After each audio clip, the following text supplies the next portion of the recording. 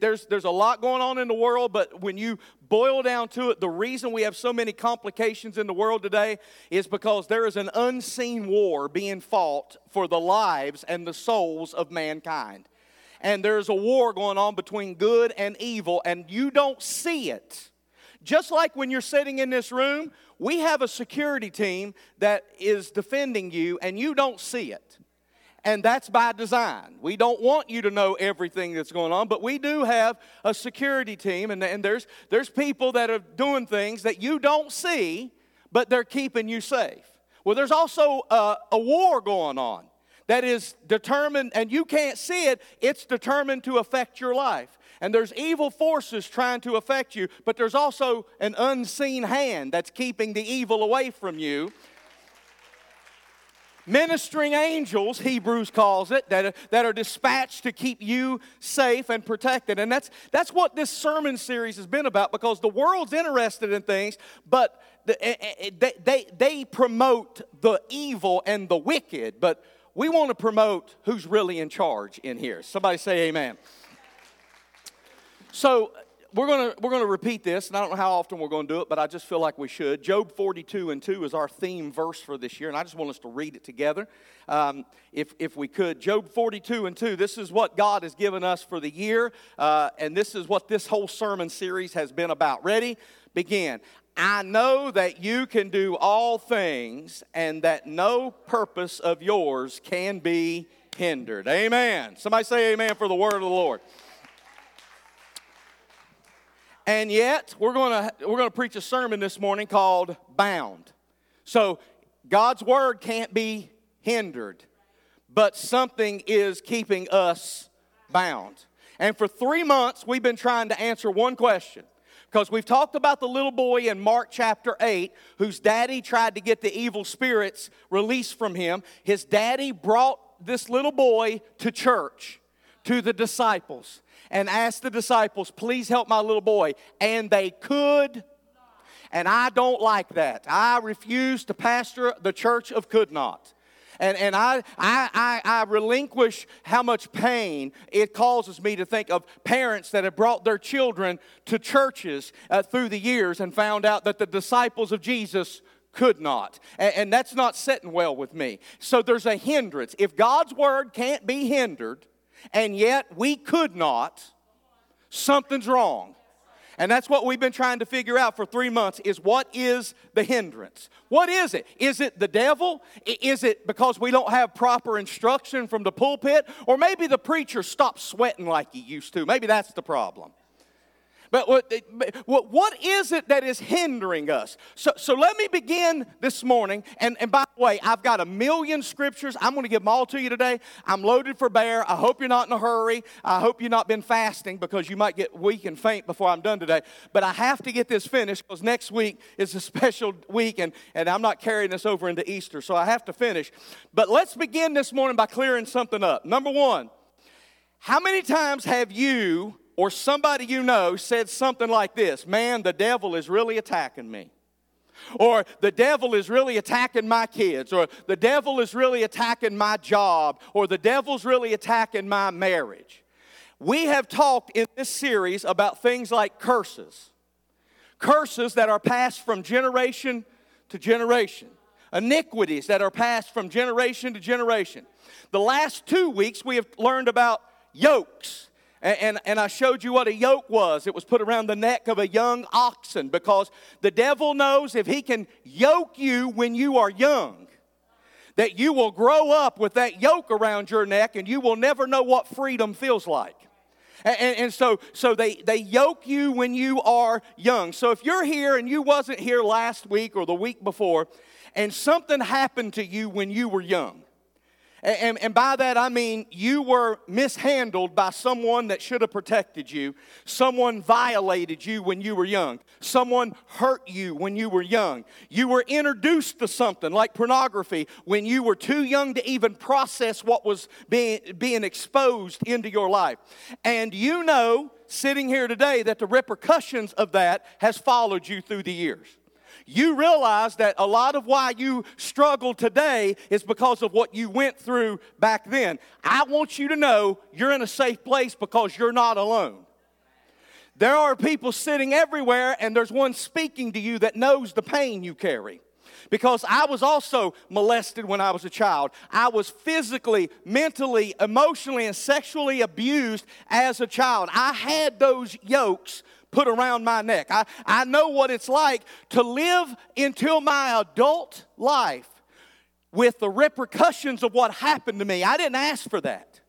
And can I tell you this? When I was abused as a child, here's what I learned later in life. So I'm giving you free therapy.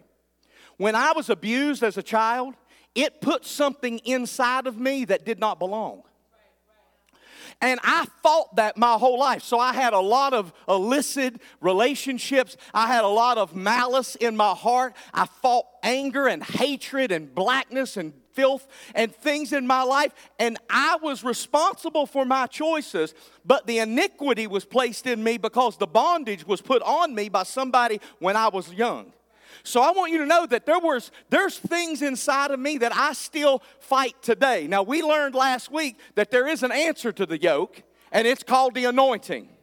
Now we learned that the anointing will break the yoke and lift the what? Burden. So every yoke has a burden attached to it. And maybe you have been haunted your whole life because you can't be the mother you wanted to be because of that yoke that was put on you. Maybe you've tried to be a good husband, but you never were modeled how to be a good husband because you were raised by an alcoholic who put a yoke on you. That's your burden. They were the ones who did it, but they put the yoke of burden on you. Our son, I'm a pastor of a growing church. A lot of you think that our family is like a model or whatever for you, but our son has had a yoke of addiction on his life for years, and we've carried the burden. Everyone attached to him has carried his burden. Some of us have a burden because we're always trying to protect his image.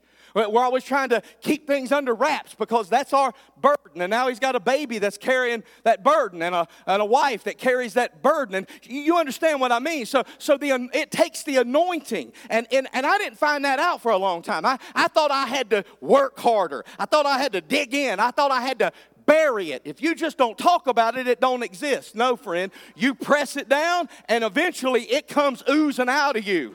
Because whatever's in you is eventually going to come out of you. So you've got to break some things. And the Bible says the anointing will break the yoke of bondage. So here's my first goal today. Are you ready?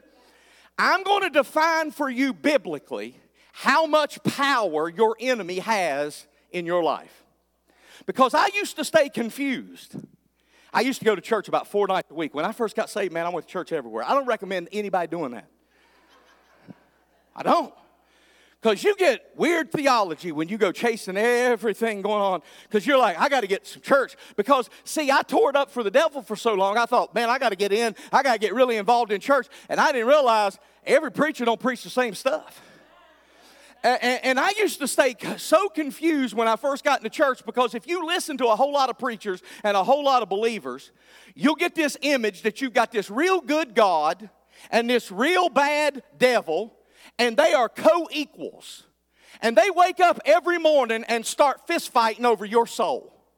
But what I want to set the record straight this morning is there is no fight with God and anybody. Because God is unmatched, He is unequaled, and He is the undefeated heavyweight champion of the universe. That's what Easter's about. Here's what the Bible says. I'm going to give you a bunch of scriptures today. You ready?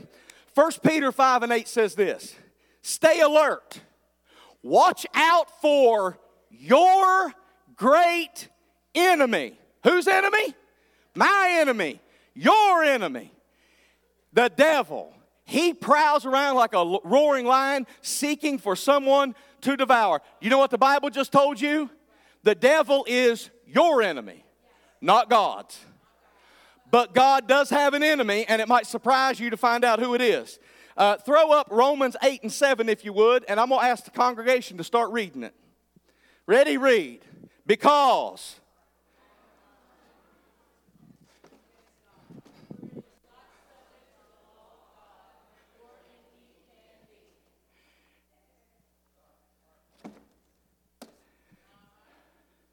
Because the carnal mind is enmity. That word enmity means actively opposed or hostile towards something.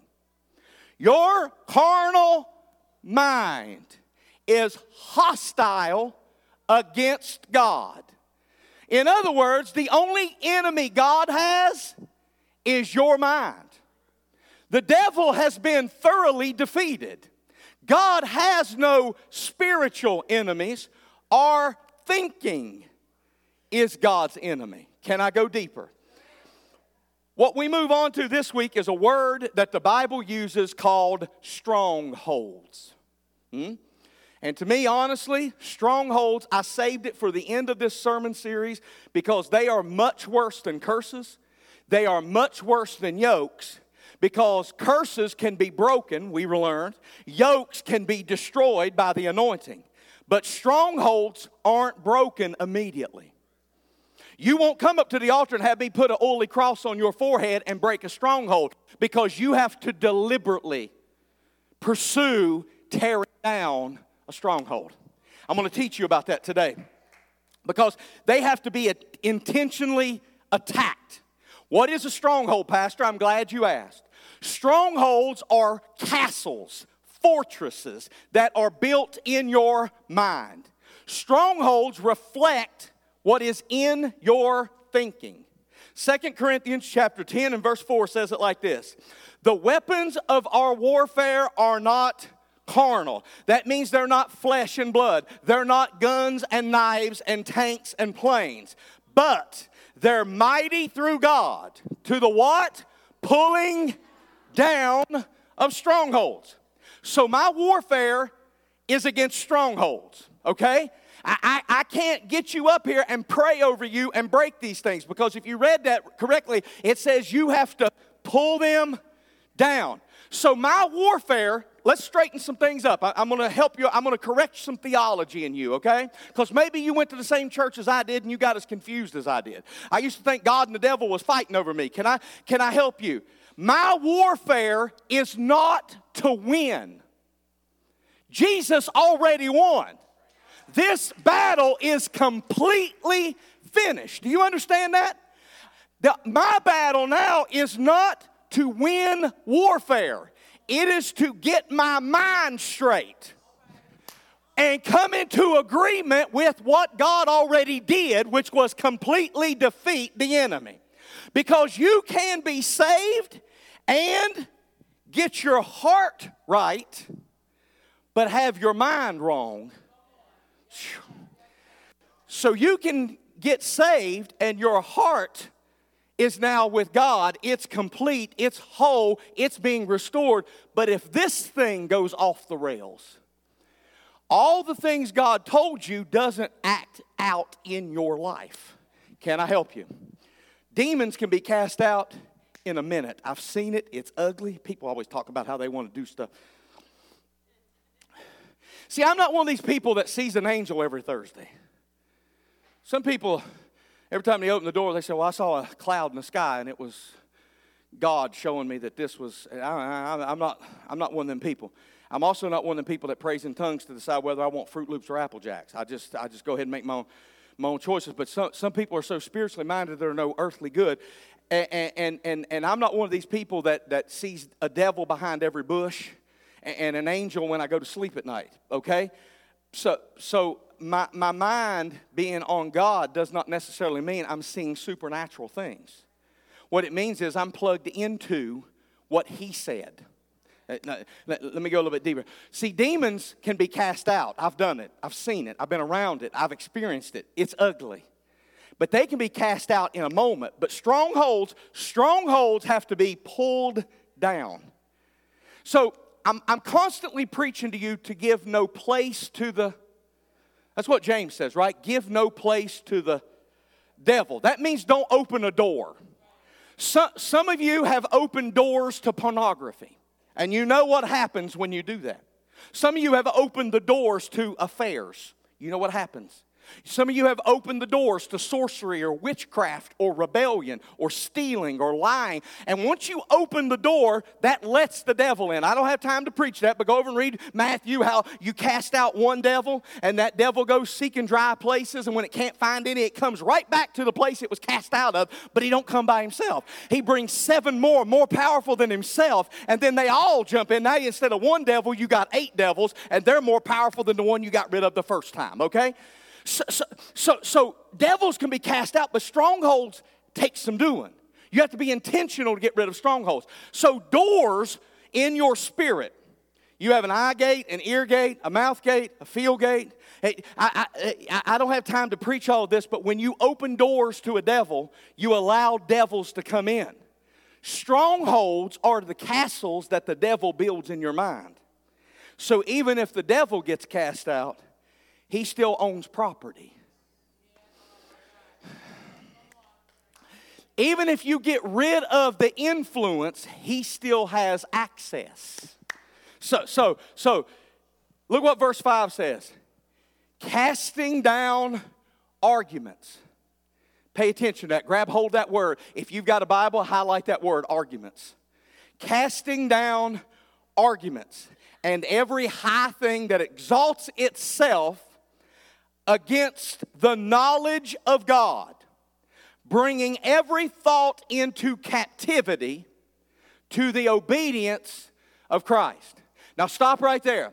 I went to the old church where they taught you to bring yourself under obedience, which means you dressed the right part, you acted the right part, the women had the right hairdo, we wore the right length of sleeves, but none of that's what that brings down strongholds. The strongholds are only brought down when you bring your thoughts. Because you can dress up a monkey in a tuxedo, but all you got's a well-dressed monkey. That doesn't change the way he thinks. He still acts the same way, even though you have changed his thinking. Strongholds are like castles in your mind that stand against the knowledge of God. So how this works is this. You read your Bible.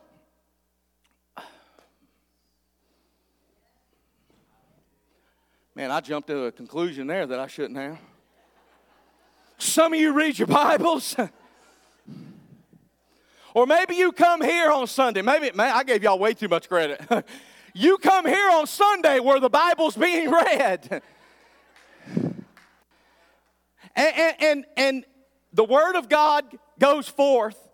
And all of a sudden in your head, you're hearing the Word of God, but there's something already there. And what is there is fighting that Word. Are you with me? So an argument starts breaking out in your mind. If I get up in the pulpit and I say something bizarre like, oh, I don't know, it's offering time. And the Bible says it is more blessed to than to. But you're sitting there and you came up poor and you have always struggled financially. In your mind, you have a stronghold built. And when I tell you the Word says it's more blessed to give, now there's an argument taking place in your head. Because you hear the Word, but that Word is conflicting with the stronghold that you already have built. So even though the Word has been presented to you, it doesn't affect you. Therefore, it won't help you. Are you with me? I'm trying to get the blessing of God to you, but something in your mind is arguing with everything I say. So when I tell you that God is a healer, but you're sitting here and in your head you hear, but I hurt and my mama died from this and I've been praying for healing for years and I've never got it. There's an argument taking place. There's an argument taking place, and even though the Word is being presented to you, it's not affecting you and it's not benefiting you, because in here there's a stronghold arguing with what I'm trying to get to you. So by the knowledge of God going forth, you should be free. We know that your Word will do whatever it's sent out to do, and it will not be hindered. So what's hindering it? Well, when the Word of God goes out, It's meeting the knowledge of the stronghold that's already in your brain. So I'm trying to tell you God can heal you, but you're sitting there arguing with me. Because what you already believe is contending with what you have been presented. So the truth that I present to you will only benefit you if you pull down strongholds that you've already built. And where did you get your strongholds? Culture, the family you were raised in, the experiences that you have had, the pain that you have endured, the trauma that you have. All of those things cause you to build strongholds. Maybe you went through a divorce and now you've got a stronghold in your mind. I will never let anybody else get that close to me at all. So God can't even speak blessing into your life. Because you have a stronghold because of what you have already been through has helped you construct this fortress. And the truth of God is being met by the lies of the strongholds. Is this helping anybody? So when the word goes forth, your brain, your mind won't submit to it. It fights it. And the enemy knows Scripture. The enemy knows the Bible. And he knows that as a man thinks, so is he. So he can keep the truth from benefiting you by making you believe a lie. So he's got these fortresses in our minds, and they become a belief system that defines the reality that we live in. So you'll say things like, I don't like my life.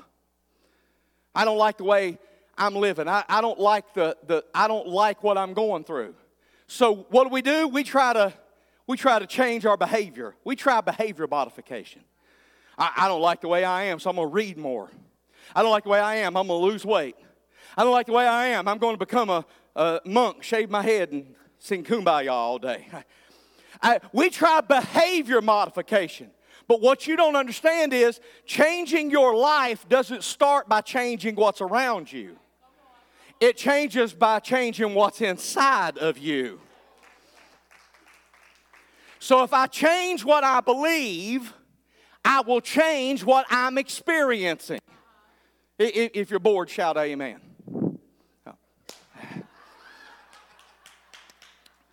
The scriptures say that Jesus has totally and completely triumphed over evil.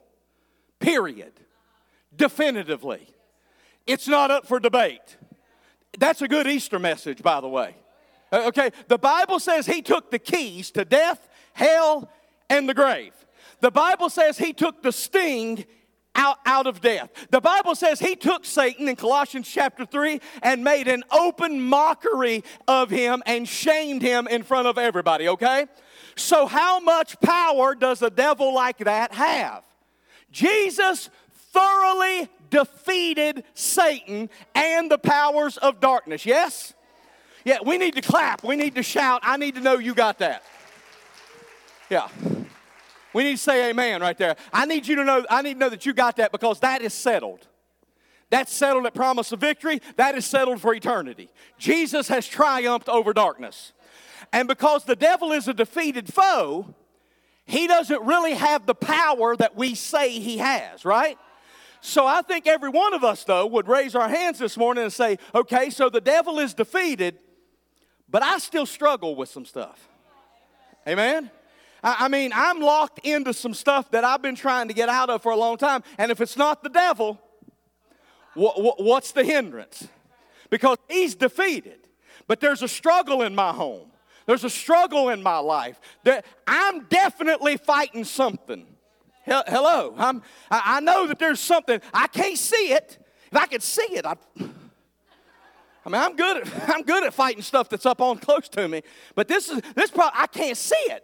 I don't know what I'm swinging at. I've been fighting it for so long, but I'm definitely fighting something, but I don't know what it is.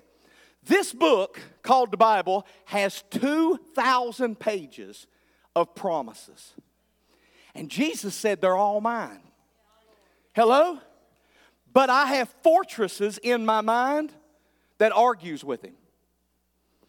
So my warfare is not against the devil. It's against my strongholds. And I have to pull every thought down that won't come into agreement with the Word. Let me help you. Moses was given the task of leading Israel into where? The what? The promised land. Did he ever get there? The answer is no. But when God sent him, he said, I have given you this land. That's done. It was theirs.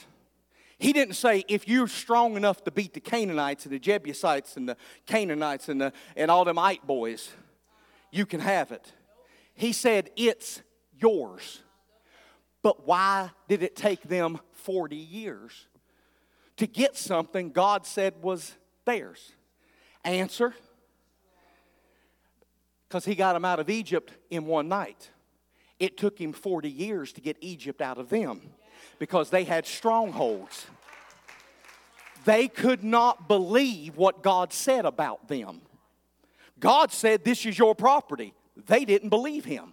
So every time something went wrong, they said, we don't feel like what God said about us. We feel like grasshoppers.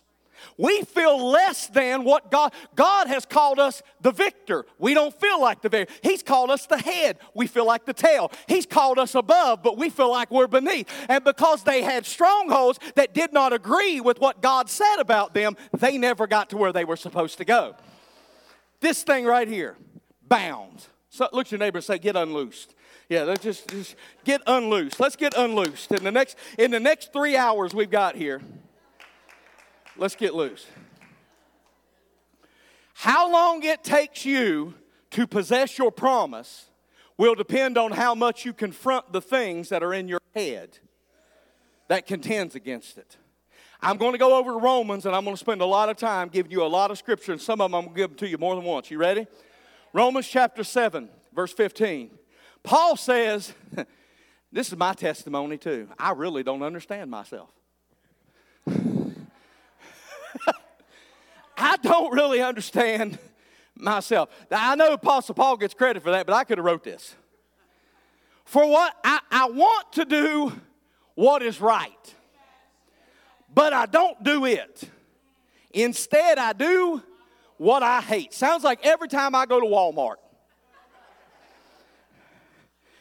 But if I know that what I'm doing is wrong, this shows that I agree that the law is good. See, I give you the benefit of the doubt. I believe if you're here on Sunday morning, you believe the law is good. I believe that. I give you the benefit of that. There is no doubt in my mind when you come up to this altar and you pray that you're never going to do a certain thing again. I believe in that moment you believe that you're committed to it. But the problem is, if you're just trying to cast things off without getting to the root, the stronghold never comes down. And the reason you ended up there in the first place is going to come back around on you. So you have to learn how to tear down strongholds, because I believe that you agree that the law is good. Verse 17. So I'm not the one doing wrong. It is sin living in me that does it. Now later, Paul is going to tell us that if you got saved, sin has lost power over you. In other words, there was a time in your life that when the devil told you to jump, you said, how high? You had no power to resist sin. But Paul says once you surrender to Christ, sin loses its power. That means now when you sin, it's not because sin has power over you, it's because you went willingly. It's because the choices that you made are in alignment with the temptation that the devil brings to you. This is good stuff. So he said here, if I'm doing stuff that I hate, that means that there's some sin somewhere. So let you and me hunt for it. Because if I'm no longer a slave to sin, but I'm still operating in sin, how to get there? And why am I so attached to it? Somebody say strongholds. So strongholds are not out there in the atmosphere. They're not demonic forces in the sky carrying pitchforks with horns on their head and a pointy tail. Strongholds are between your ears. Strongholds are when you believe a lie to be true. Can I get real practical with you? If a woman does not believe she is pretty, you telling her she's beautiful every day will make absolutely no difference to her. If she does not see herself as thin, she will continue to lose weight. When you tell her that, baby, you look good, it won't make any difference because she has a strong, does anybody know what I'm talking about? She has a stronghold in her mind, and it doesn't matter how many compliments you feed them. It doesn't matter how often you tell them. If she has a stronghold, you're not penetrating it because she has to tear down her strongholds. So bringing her flowers is a nice gesture, but it won't work. And giving her cards and showing her pictures of herself. Look what you used to look like and look what you look like now. It won't make any difference because you can have evidence, but that won't tear down strongholds. You can't do it for them. They have to do it for themselves. So when you come to church, I'm presenting to you the truth of God. I'm presenting to you the truth of His Word. But if you have strongholds in your mind that are arguing in your head against what I'm preaching to you, I can't preach you into liberation. That's why so many of us keep falling. It's not because we haven't received the Word. Paul said, I know the law is good. I know what the right thing to do is, but I can't do it. And some of you are like that. Some of us are like that. So the answer to what the enemy has power, when we ask the question, what's the devil actually have power over your life? Here's what he has power to do. You ready? He has power to lie to you. He has the power to lie to you. And that might be all it takes to hinder you. Because if he lies to you and you believe the lie, the rest will take care of itself. Because if you believe a lie, you will live a lie. Because what you embrace to be true starts defining your reality. That's why the Bible says the devil is the father of lies. And there is no truth in him. Because if he's moving his mouth, he's lying. And then if you listen to his lies, guess what happens? You pick up the habit. So when he says that you are sick, and you listen to it long enough, you develop a stronghold and you start repeating what you heard. Oh, be careful, little ears, what you hear. Because once you start believing the lie, you start creating a reality based off the stronghold that you did not tear down. So here's what I need you to understand. You start hearing, nobody loves me. And you start believing, nobody loves me. And when the kids don't call for 3 or 4 days, you're convinced now because you are building a stronghold and giving him property inside your mind that nobody loves me. And somebody say, that's a lie. See, that devil is a lie. Because the Bible says, for God so loved the world. There has never been a moment you weren't loved. There's never been an instant that you weren't loved. God has always, the whole world could abandon you, but you have always been loved. No matter what you've done, no matter what sins you've committed, your Father in heaven has always loved you. But you would be shocked what people go out and do because they feel unloved. And all they have is a stronghold that's lying to them, telling them, convincing them, and now they're creating a reality based on a lie. Because strongholds are built when lies are believed to be the truth. That's why the weapons of our warfare are mighty for pulling down lies.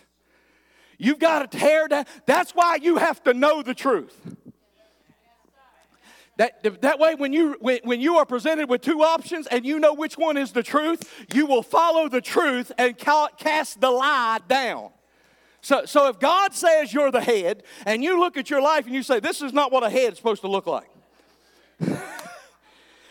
When God says you're blessed in the city, blessed in the field, blessed when you lay down, blessed when you get up, and you look around and you say, well, my hot water tank just went out, and my engine blew up, and the dog bit me, and the mailman forgot my mail, and I ain't got paid in 3 weeks. This does not look like my reality. But if you start believing what you're telling yourself, you'll start believing a stronghold that you're not blessed, that you are actually cursed. That's why you have to learn how to tear down those thoughts and realize where they came from. Yeah. Now let me tell you something that's clinical. I'm going to give you some facts from science and clinical things today because this part's not faith. This is clinical. You have to learn how to deal with your thoughts. Here's why. You can't let thoughts just randomly rest in your head because you've got to be intentional about your thought life because once you get saved, this is the battleground. it's no longer your soul. Here's what clinical psychologists tell us.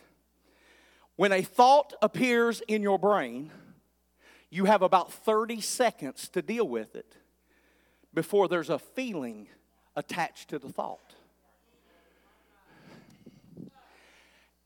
And now, instead of just dealing with a thought, you have a thought and a feeling, and those two are more powerful than the thought was by itself.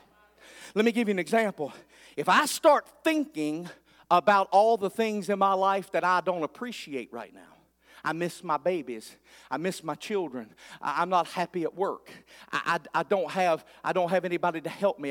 I'm sick in my body. I've got some problems in paying my bills. If that's what I start thinking about, you got about 30 seconds before depression shows up. If you don't deal with that random thought, you've got about 30 seconds before all of a sudden depression starts showing up right here. And now you've got depression to deal with when at first all you had to deal with was a random thought. Now, the reason I bring this up is because it also works like this. She walks by and this thing goes.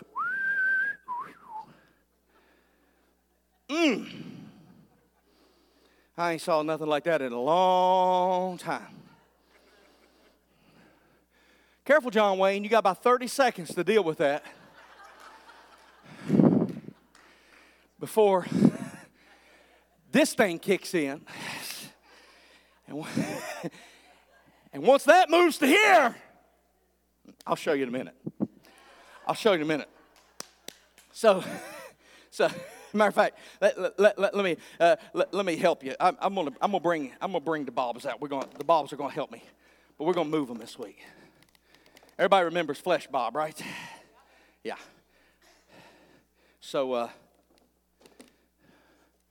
he's still saved. He's got his promise of victory beanie on. Okay, we got the whole gangs here this week. We're going out in style. Yeah, see this guy here? He's the soul. He is what? Mind, will, and emotions. Oh yeah, that's what gets you in trouble. See, if I get your mind right, you'll quit living on emotions. But all them love songs is you're hooked on a feeling. You hooked all right, sucker. So let's look at Romans 7:20. But if I do what I don't want to do, I'm not really the one doing wrong. It is the sin living in me that does it. Now I want to first show you, Paul is talking to Christians. He's not talking to people that's never been in church. He's talking to people that have submitted their lives to Christ. So he is talking to people that got saved but are still doing stupid stuff. I thought I got two witnesses in here. I got two of you. So verse 21, he says, I have discovered this principle of life, that when I want to do what is right, I inevitably do what is wrong. So let me help you right here. We got the spirit. We've got the soul. What's the soul? The mind, the will, and the emotions. And then we got Flesh Bob. What did I tell you a few weeks ago? These two are the bridges. And the mind and the heart will bridge the soul with the flesh or with the spirit. Those are the two things that you have to bring under submission if you don't want to live like this guy. So let me explain it to you. Before you got saved, these two guys lived together. And they had a fine time. These two got along great. He would send signals through these two bridges to this guy because all he has is impulse. He's the decision maker. He's got this big old brain and this little bitty cranium right here. He's the one that has to decide to follow this or follow this. All this guy does is see her walking by and he goes. All he does is go into the liquor store and say, All he does is see the ability to steal from his boss and says, that looks right. All he has is impulse. He's the one that makes the decisions.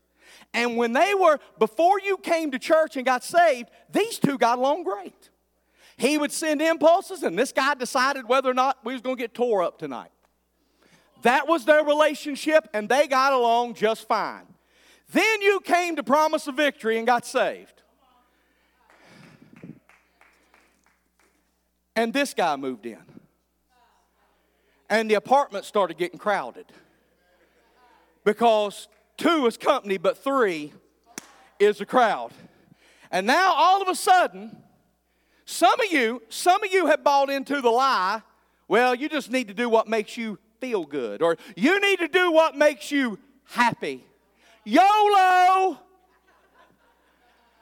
Let me tell you something. If you want the worst, messed up, jacked up life you have ever experienced, turn this joker loose for a little while and tell me how that works out for you. Because he don't know what he wants. He wants one thing in the morning. He wants a brunette by dark. Y'all not going to help me.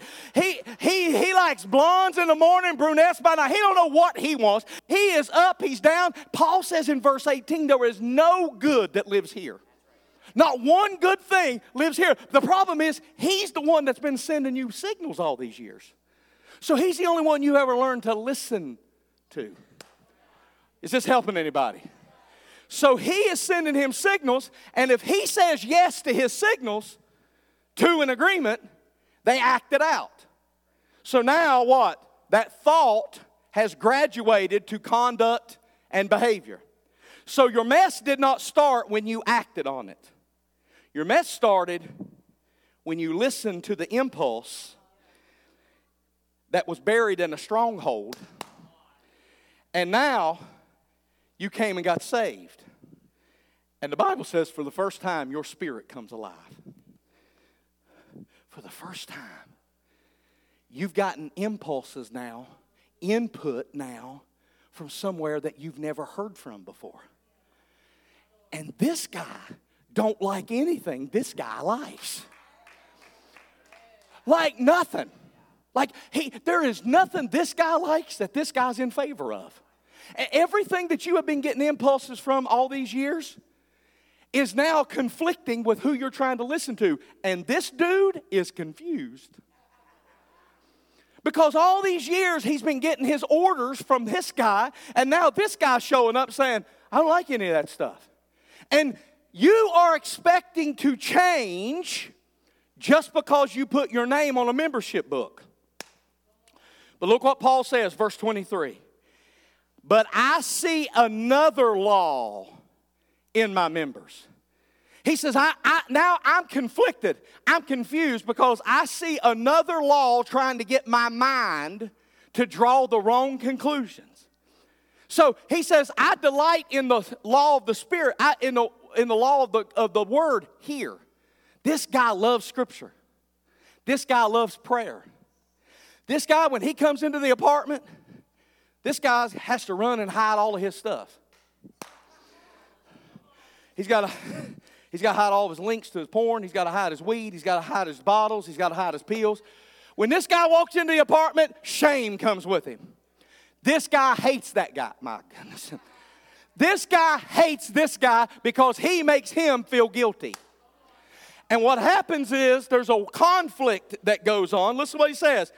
I love Jesus in this guy. I want to do the right thing. I want to live for him. I want to be pleased with my life. But this guy's been running the show for so long. Listen what else it says. Warring against the law of my mind. Bringing me into captivity to the law of sin. Did you catch that? Bringing me into captivity. So this guy won't ever shut up. He won't ever stop. He's constantly trying to get my life locked into the same cycle, messing with the same guy, bringing the same jokers home, parading the same mess in front of me, doing the same thing, taking the same drug, working on the same addiction, over and over, dating the same people over and over, because that's all he knows. He knows what makes him happy, and that's all he knows. Are you with me? So everybody you see that comes to church, this is what you see. And they do wrong stuff sometimes. And you call them hypocrites. But read that scripture again. There are genuine hypocrites. The Pharisees were genuine hypocrites. There are people that deliberately undo what God says to do. But most people you know that are soulish, they're not hypocrites. They're captives. They're not hypocrites. Nobody wakes up in the morning and says, I think I'd love to be a great hypocrite today. No, they're captives because this guy has been telling them what to do for so long, and now they know that they're supposed to do what this guy says, but they don't know how to bring this guy under subjection because they've got strongholds they've never dealt with. So there's lies embedded in their head, and even though they want to do right, Paul says, that's not the stuff I do. I end up doing the stuff I know I'm not supposed to. And so when you leave the atmosphere of this room, it would be great if this followed you everywhere you went.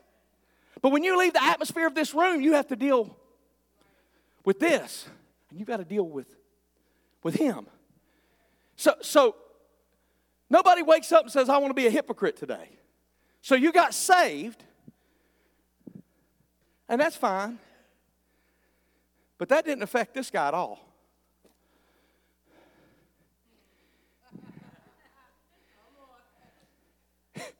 I mean, he'll go to church, but he ain't saved. And just because you got saved last Sunday, don't expect this thing to get on board right away either. Because it's been getting its signals all of its life from this guy right here. So he's not saved. He's being saved, and he's totally committed. Do you understand why this apartment is a mess?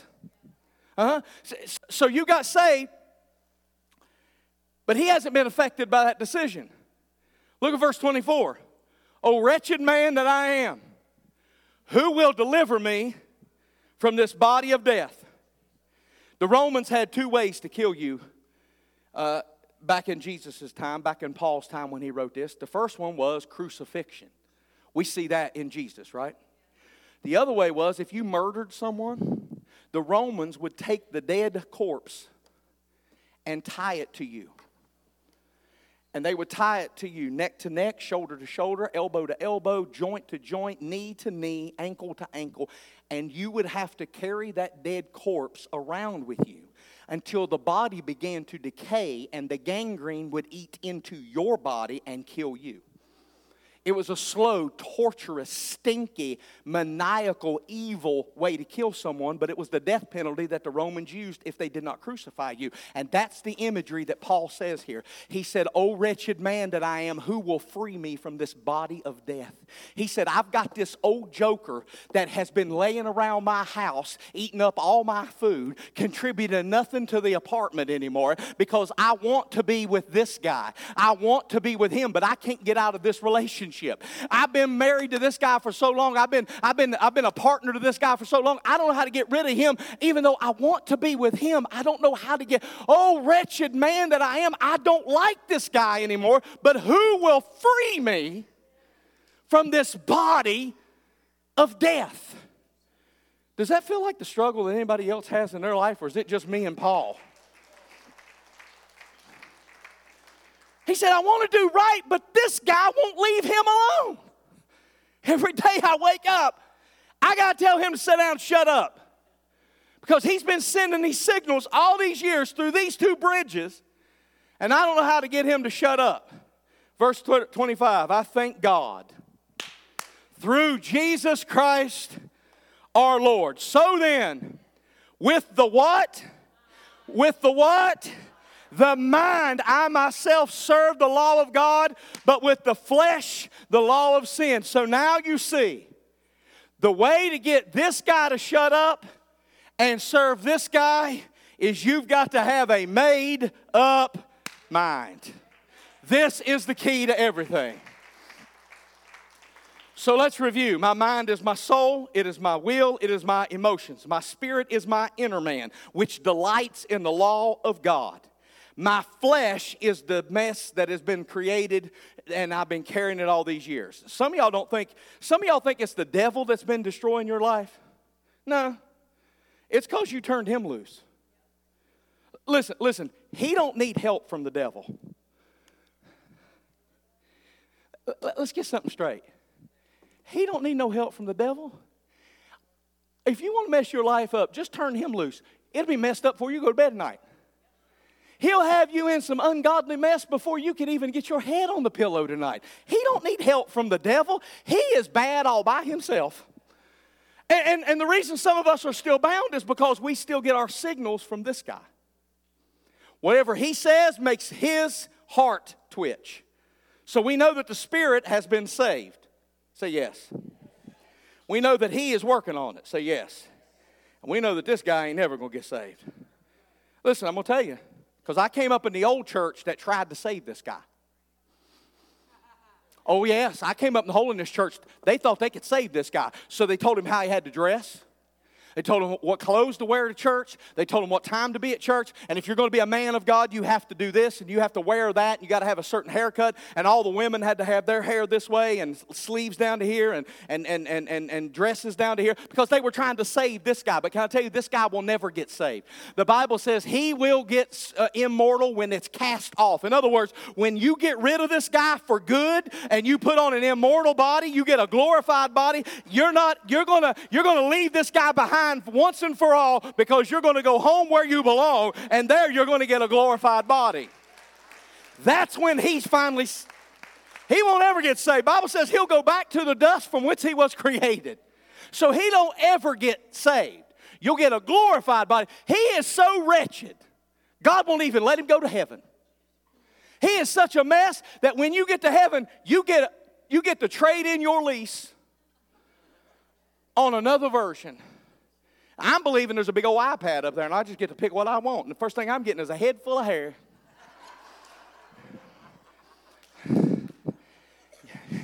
You can believe it any way you want to, but I'm going for the Absalom or the Samson model myself. That's the one I'm after. I want the long flowing locks.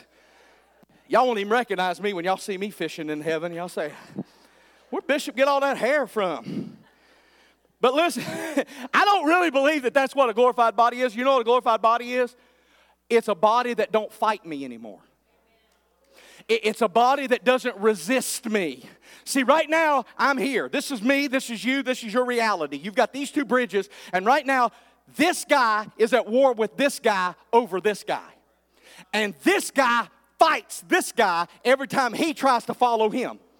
So when I finally get a glorified body, it means I'm getting rid of this guy totally, and I'm getting one that won't fight me anymore, one that will go along with what my desires are. So here's the conflict. Oh, wretched man that I am. I'm confused. This is not fun. That's what Paul was saying here. I was with him. We had a lot of problems. We made them ourselves. But at least I wasn't confused, and now I got two sets of desires coming at me, and I don't know which one to follow. Do you know which one? I'm going to help you, and I'm going to end this, okay? We're going to end this series with two thoughts. Number one, do you know which one of these is going to eventually win? The one you feed the most. Yeah.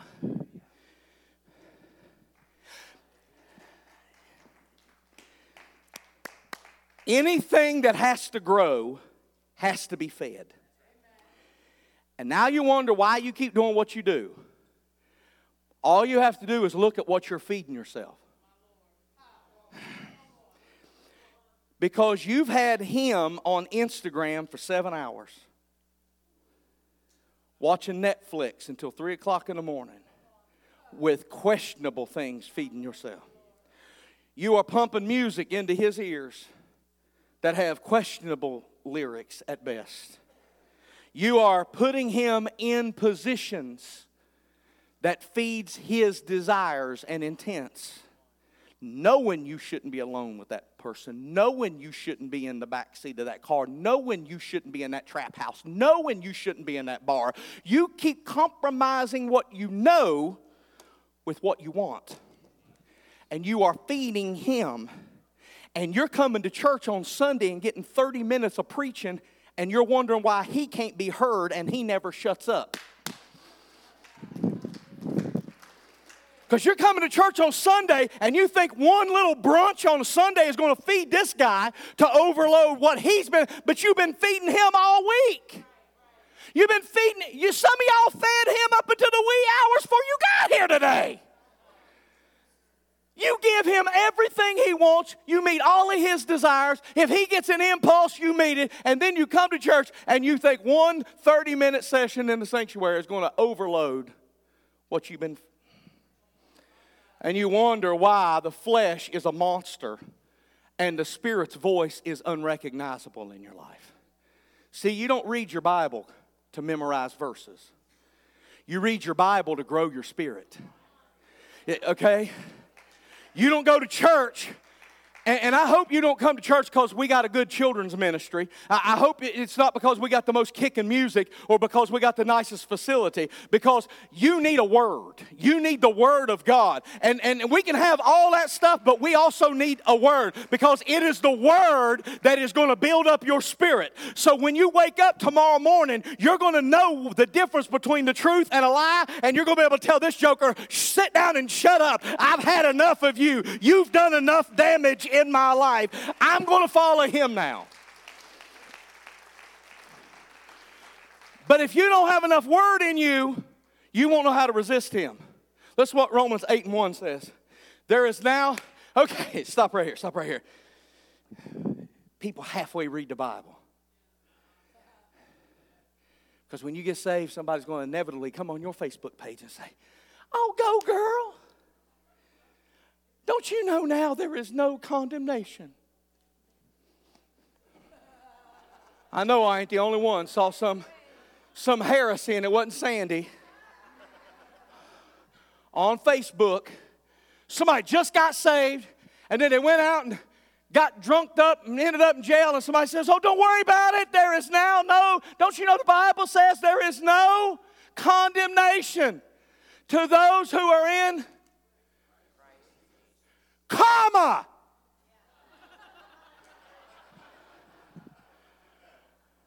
We keep putting a period where Paul put a comma. You got to keep reading. Who do not walk according to that guy.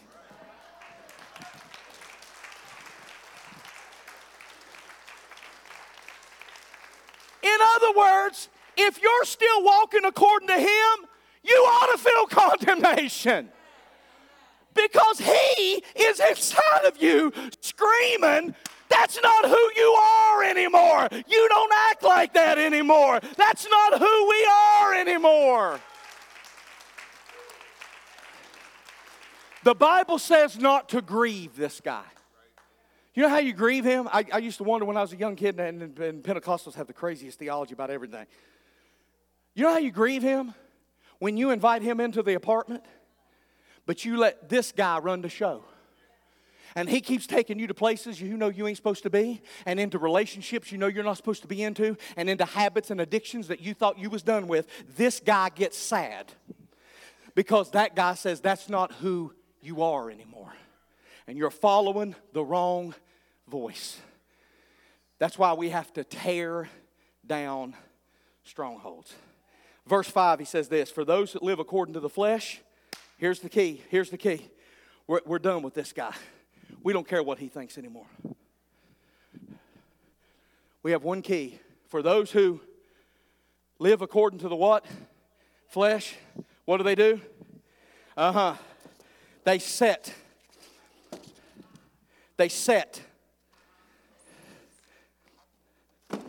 Do you hear that action verb?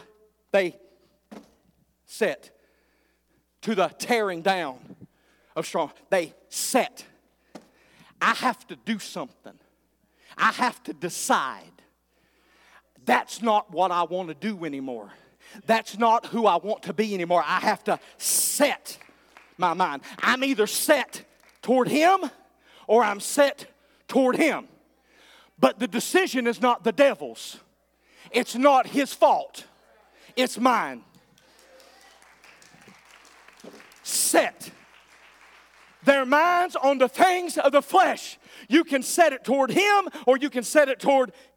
So wherever you pointed your mind, your life is headed in that direction. So if you set it on him and his stuff, that's what you're going to get. Now, I can be whatever I want to be. I can do whatever I want to do if I set my mind to it. Because if I start thinking about my blessings, my wife got to see our grandbaby yesterday. I got to FaceTime her yesterday.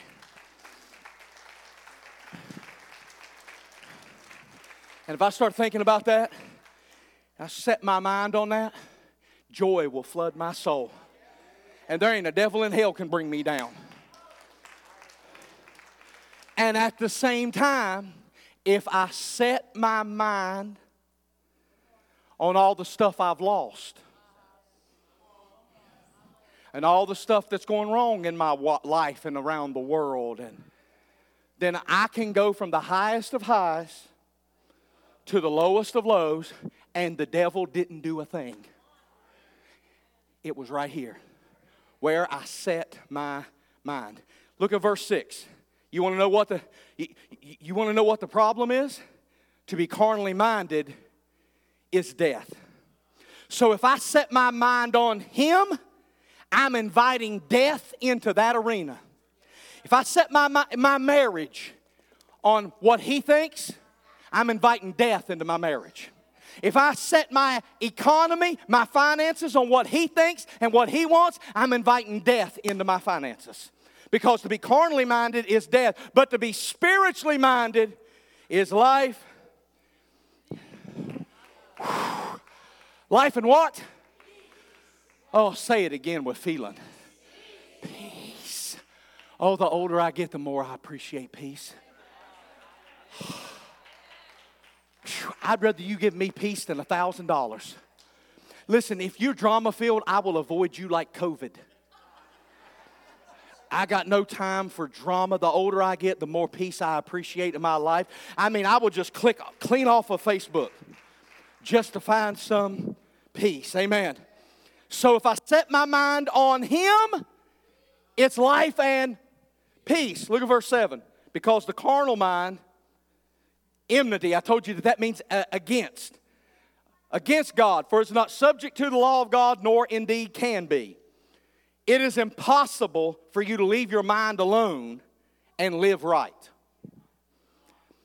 It's impossible. Because my mind becoming like God isn't natural. Becoming like Him is natural. So if you leave your mind alone and you don't try to improve it, you're going to always live like this joker. Because this is what comes natural. You have to be intentional to pull down strongholds. And matter of fact, let's just jump right to the end of this. You know my favorite. If you've been with us any time at all, you know my two favorite verses. I beseech you, therefore, brethren, by the mercies of God, that you present your bodies. This guy. Present your bodies a living sacrifice, holy and acceptable unto God, which is it's the least you can do. Is to present your body as a living, it's the least you can do. And be not conformed to this guy, but be ye by the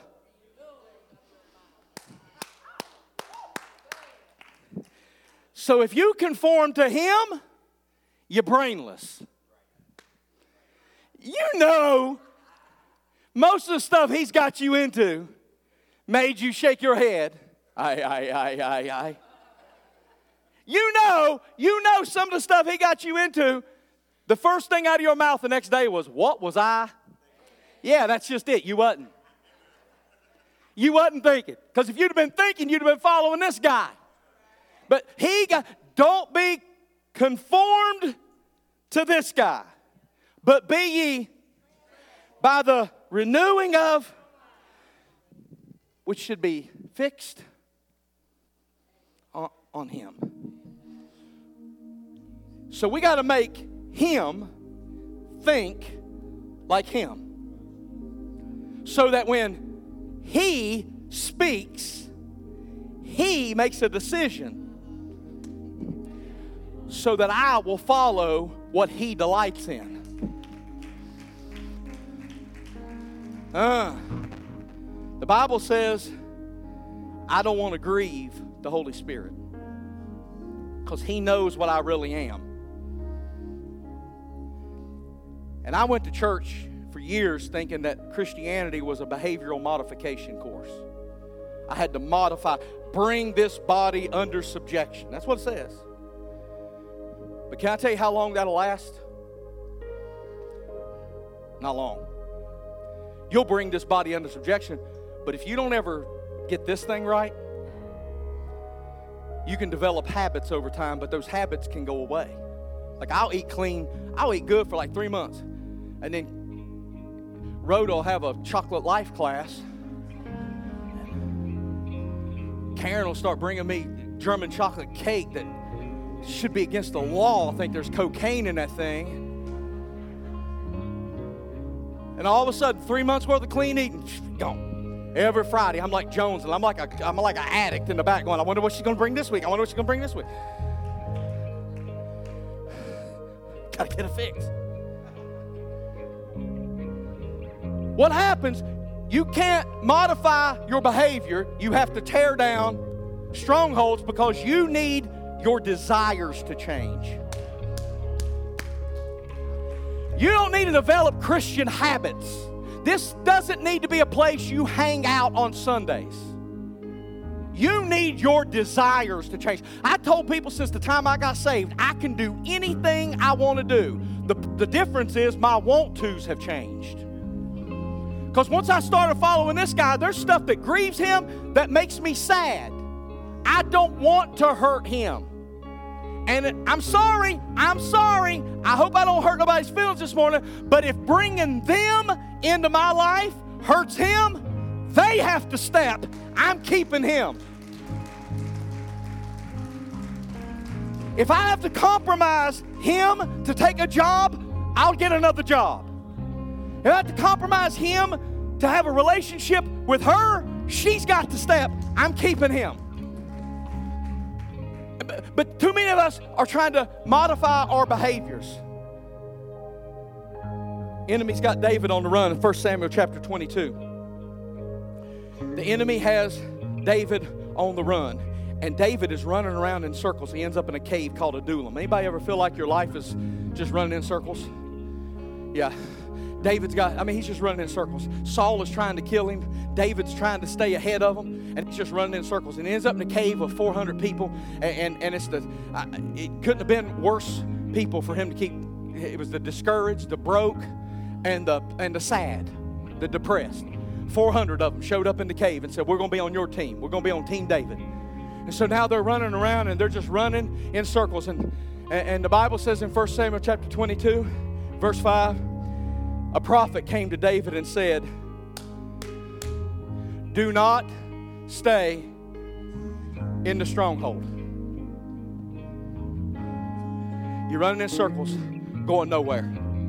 Do not stay in the stronghold. You have to be deliberate and you have to be intentional. It's time to make a change. That's what he's saying. It's time to make a change. But you have to be intentional and deliberate. And look at the next word. Depart. In other words, you've done this long enough. Aren't you tired of just going? Aren't you tired of calling yourself a Christian, but you're still hateful? You're still mean and nasty, and nobody likes to be around you, but you call yourself a child of God, but you come across as mean and arrogant or distrustful, and people don't want to do business with you because they say that. Aren't you tired of just going around in the same? Aren't you tired of dating the same person? Aren't you tired of having the same addiction hanging around? Aren't you tired of that same old thought? Every time that person comes around, you get mean and you get depressed and you get up. Aren't you tired? He says, depart. Do something about it. Get out of here. Do not remain in the stronghold. Depart. How are we going to do it? Go to the land of Judah.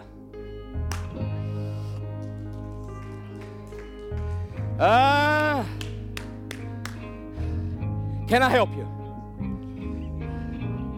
Neurological scientists have discovered that your brain cannot focus on two things at the same time. This is science, not Bible. This is fact, not faith. Neurological science has decided and determined your brain, some of y'all, your brain can't focus on one thing at a time. That's another sermon for another time. But none of us have the ability for our brain to focus on two things at the same time. In other words, I can't have this focused on Him and Him at the same time.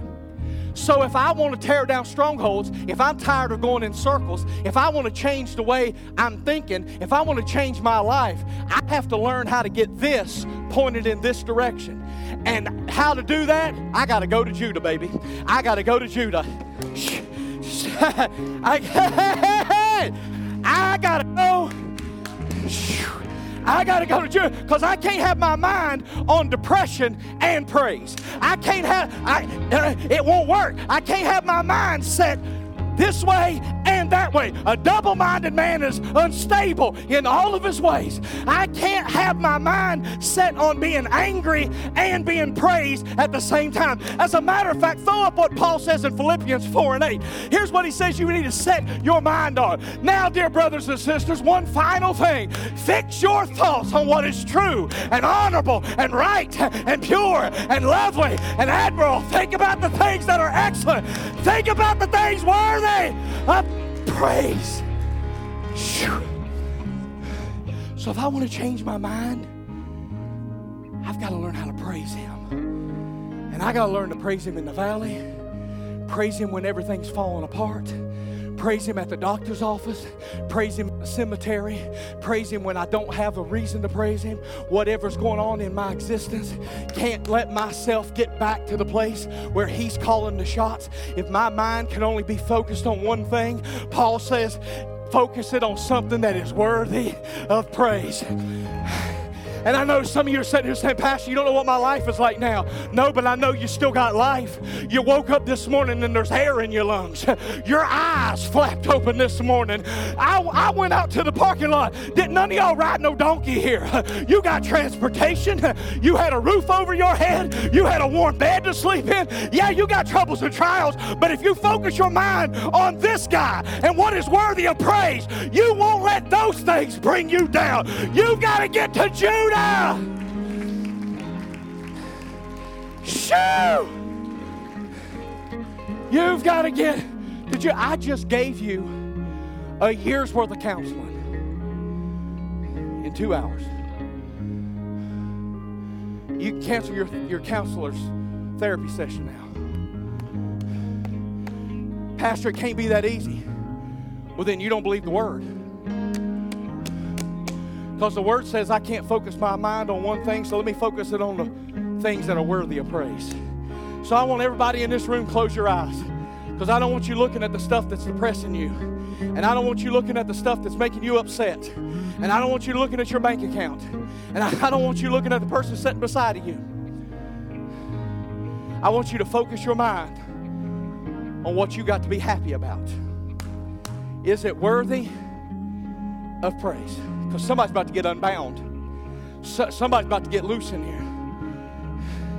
Oh, I know you got offended. I know you got hurt. I know you got abused. I know you got neglected. But won't you get your mind off of that and focus on the one that said, I'll never leave you nor forsake you. I'll go with you all the way to the ends of the earth. Won't you focus on the one that has never done you anything but good? Why don't you focus on the one that had He not been on your side, you wouldn't even have made it this far?